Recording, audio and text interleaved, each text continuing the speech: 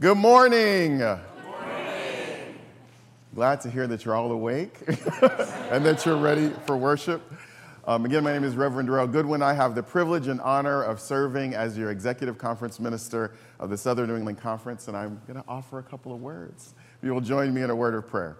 Creator of all things, we trust that you will send unto us a word of life, a word of renewal, and a word of celebration. God, we know that you're already here, waking us up to your spirit. Amen. I'm going to sing a song that I hope is a testimony to who you are, who you want to continue to be, and is a celebration of these 30 years. Listen to the words of this song. You won't leave here like you came, in love's name.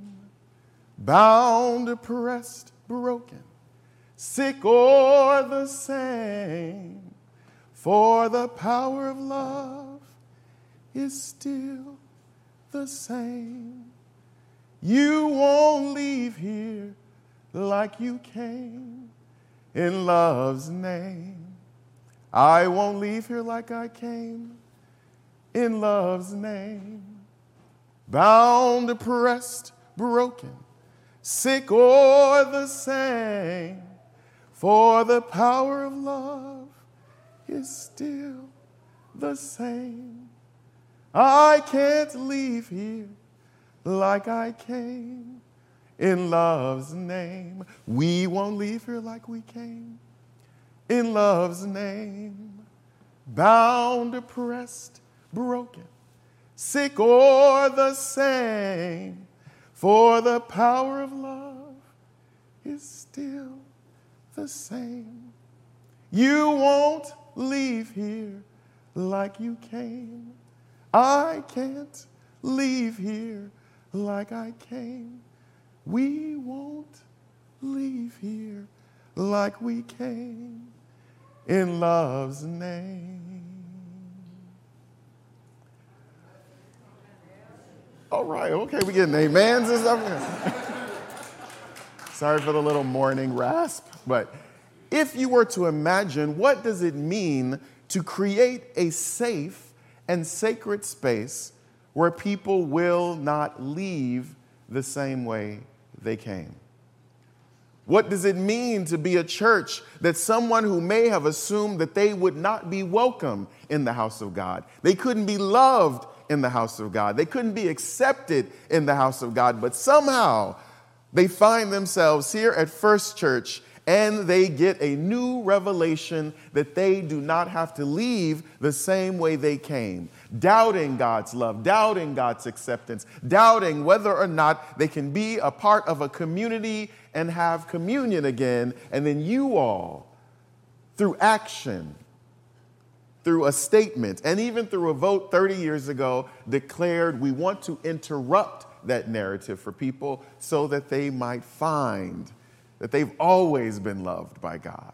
They've always been accepted by God, and they've always been a part of God's family. That's enough to celebrate 30 years of being open and affirming. In the United Church of Christ, we have two designations. Well, really three, but let me focus on two. The first one is the designation of don't ask, don't tell. We aren't going to be mean to people. We're not going to be like you're not welcome, but we aren't going to say anything about it. So we're a little quiet. Don't ask, don't tell version, option one.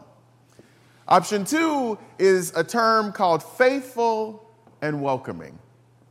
And what that really means is that you can come here, but we're going to be faithful to our interpretation of Scripture, which says that there's more God needs to do in you for you to be fully accepted. And then there's open and affirming. The notion of being open and affirming suggests that not only are you open in your hearts and minds, but this is not just about a quota, it's about affirmation. So not only is this church open to, say, for instance, me and my husband coming, but that we might feel affirmed in who God has created us to be because of your orientation as a church. Amen. What it means is that our family is a family. What it means is our future children are just our future children, which means is that our marriage might not have to be deemed as gay marriage. It might just be marriage. Comes with the same tax implications, if you didn't know.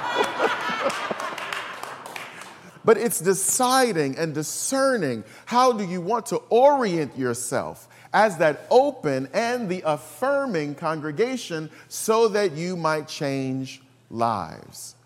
Here's the bad news, friends.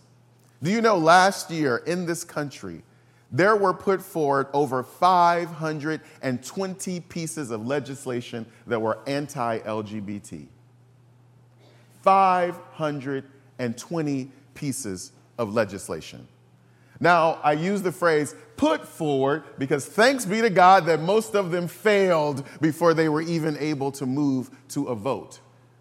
But 220 still passed. 220 pieces of legislation passed in this country in 2023. Most of these were copy-paste bills. They happened in one place, so they were copied in the next place, and they were copied in the next place. And I have to tell you that if you think Connecticut, New England, this wouldn't even be a thing, those same copycat bills were also attempting to be presented in Massachusetts, Rhode Island, and Connecticut. My friends, the movement to be anti-whatever, I want you to know, is not a sprint. It is a marathon. You plant the seed, you stir up fear, you create anxiety in people, and then what seems like that's a no-brainer, would never happen, somehow makes itself into law. We thought we fought for this. We thought we changed this. We thought we were all set, and then it rears its head again. You see, my siblings in Christ, in 1994, the people who had the boldness to articulate out loud who God was in this church probably prophetically believed that, guess what, though it's only going to get better from here. And yes, in many ways, it has gotten even better. Your love, I hope, has strengthened even more. Extravagant welcome has been stretched even the more.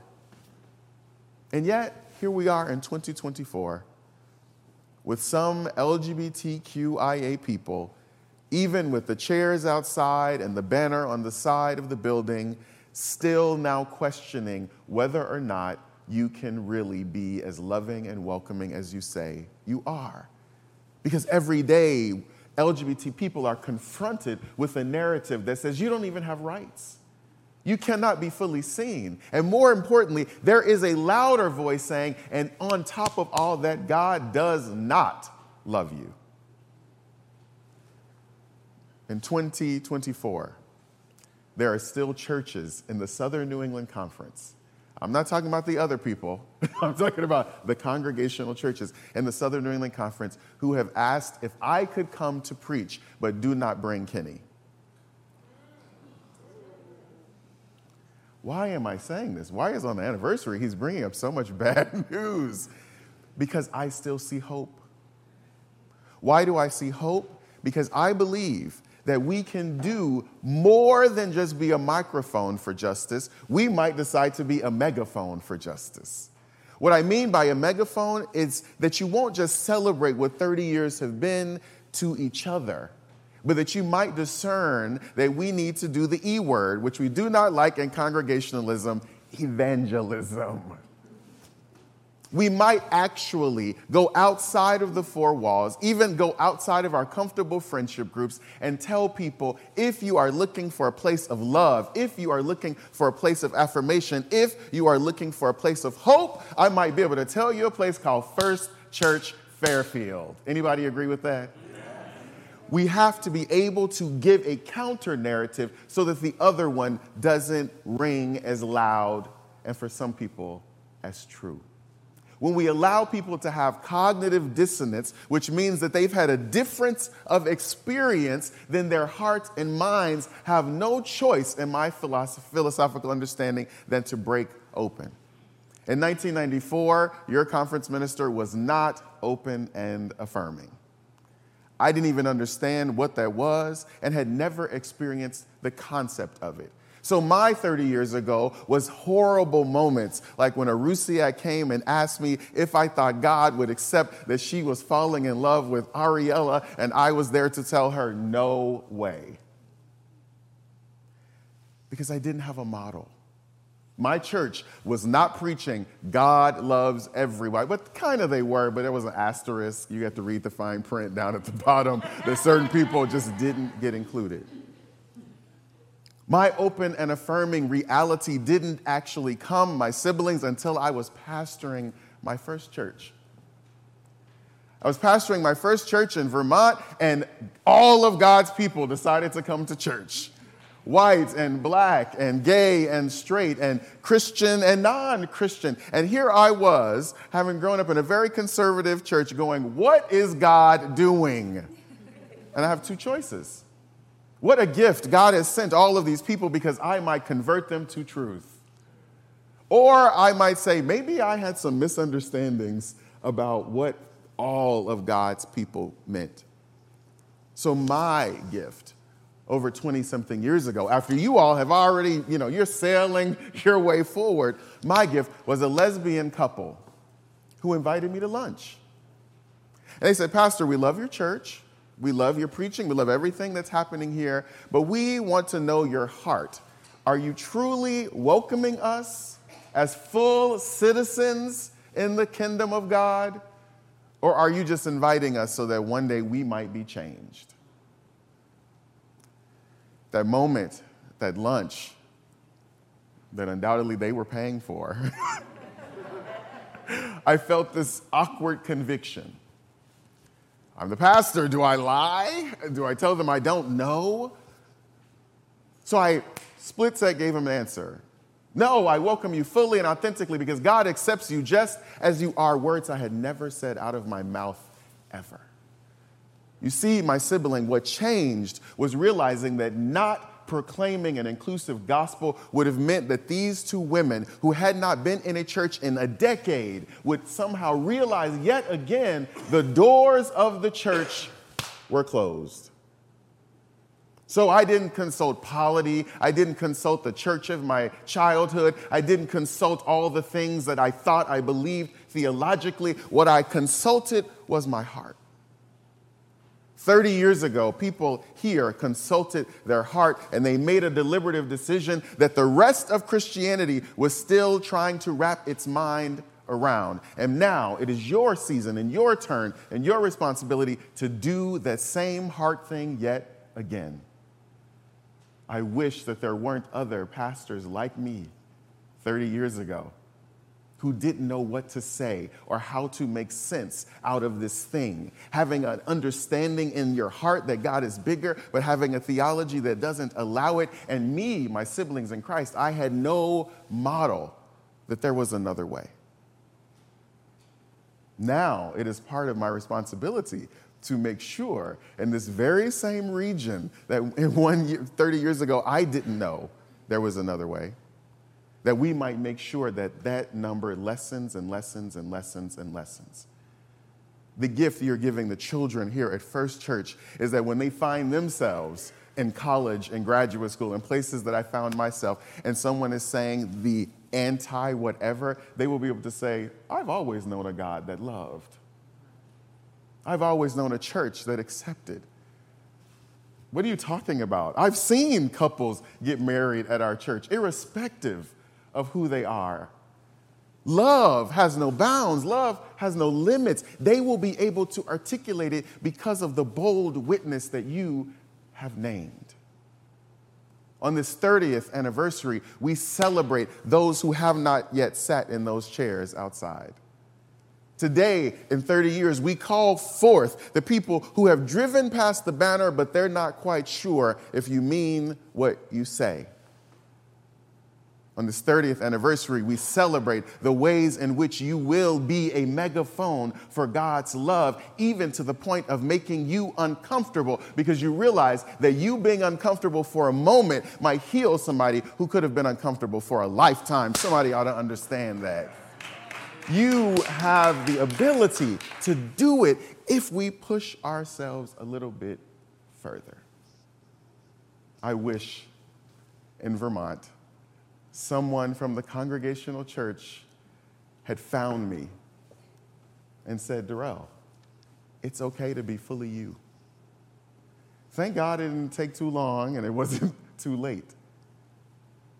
But in 30 years, we can reach out to those who, if we're not careful, it could be too long and it could be too late. So take this celebratory spirit alongside you this day.